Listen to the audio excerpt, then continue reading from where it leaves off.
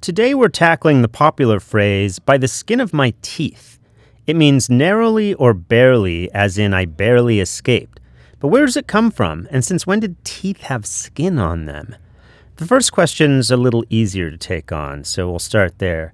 The phrase comes from the King James translation of the Bible, which was completed in England in the early 1600s, around the same time as Shakespeare and a little after the reign of Queen Elizabeth. The English spoken at this time was technically called Modern English, but that's a little misleading because it doesn't exactly sound the same as the English I'm speaking right now. Notice all the thys and thous I'm not using? That's why it can be a little tricky to figure out the exact meaning of phrases from that time. With by the skin of my teeth, we know this phrase comes from the book of Job.